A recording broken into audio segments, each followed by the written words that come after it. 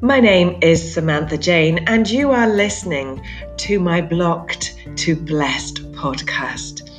In my work as a soul path coach, I help my clients connect to their soul, divine energies, and most importantly, the path of their soul, because it's in their soul's path that all the success, the happiness, the joy, the love, the wealth, the abundance that is destined for you lies. We simply have to recognize it, tap into it, and work in our power, in our place of calling. So if you're ready to connect to who you truly came here to be and the work you came here to do, then keep listening.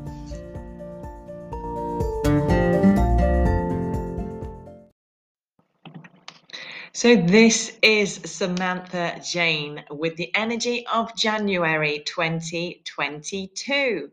So as we leave 2021 behind, one hell of a year for so many people the world over, we really are entering into a very different vibration in 2022.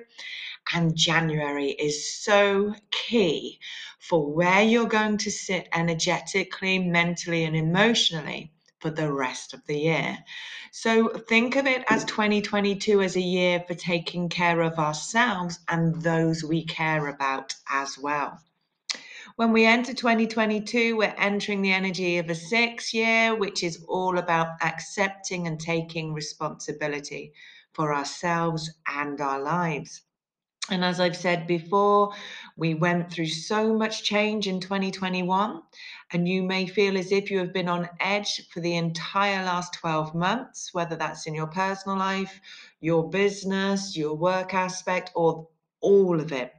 But this year is really screaming at you to say enough now, as it urges you to step up and be counted and be accountable for being the difference and making the difference in your life. This is not a month or a year to sit around waiting for that miracle, waiting for someone to come in and rescue you.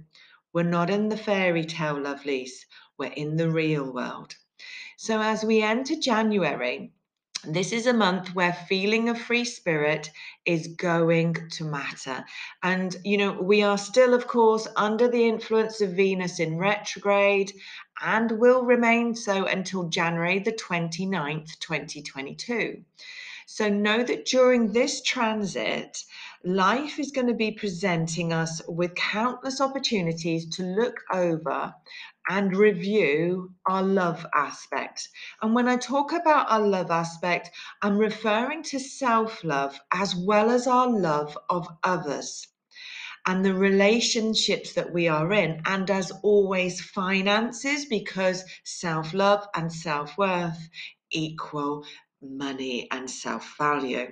So we may find ourselves questioning any commitments that we have made in these sectors. So in the things that affect our relationship aspect, and it may actually even be the relationship you are in, or things that affect our finances.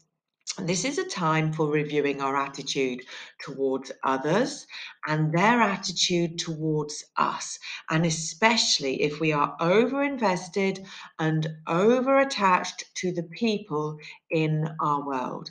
Now, old friends and lovers may reappear, and this could cause chaos and complication in our existing relationships. And you may have had this already going on at the end of December. And it could be that we are simply finding ourselves giving a lot of thought to relationship issues from the past.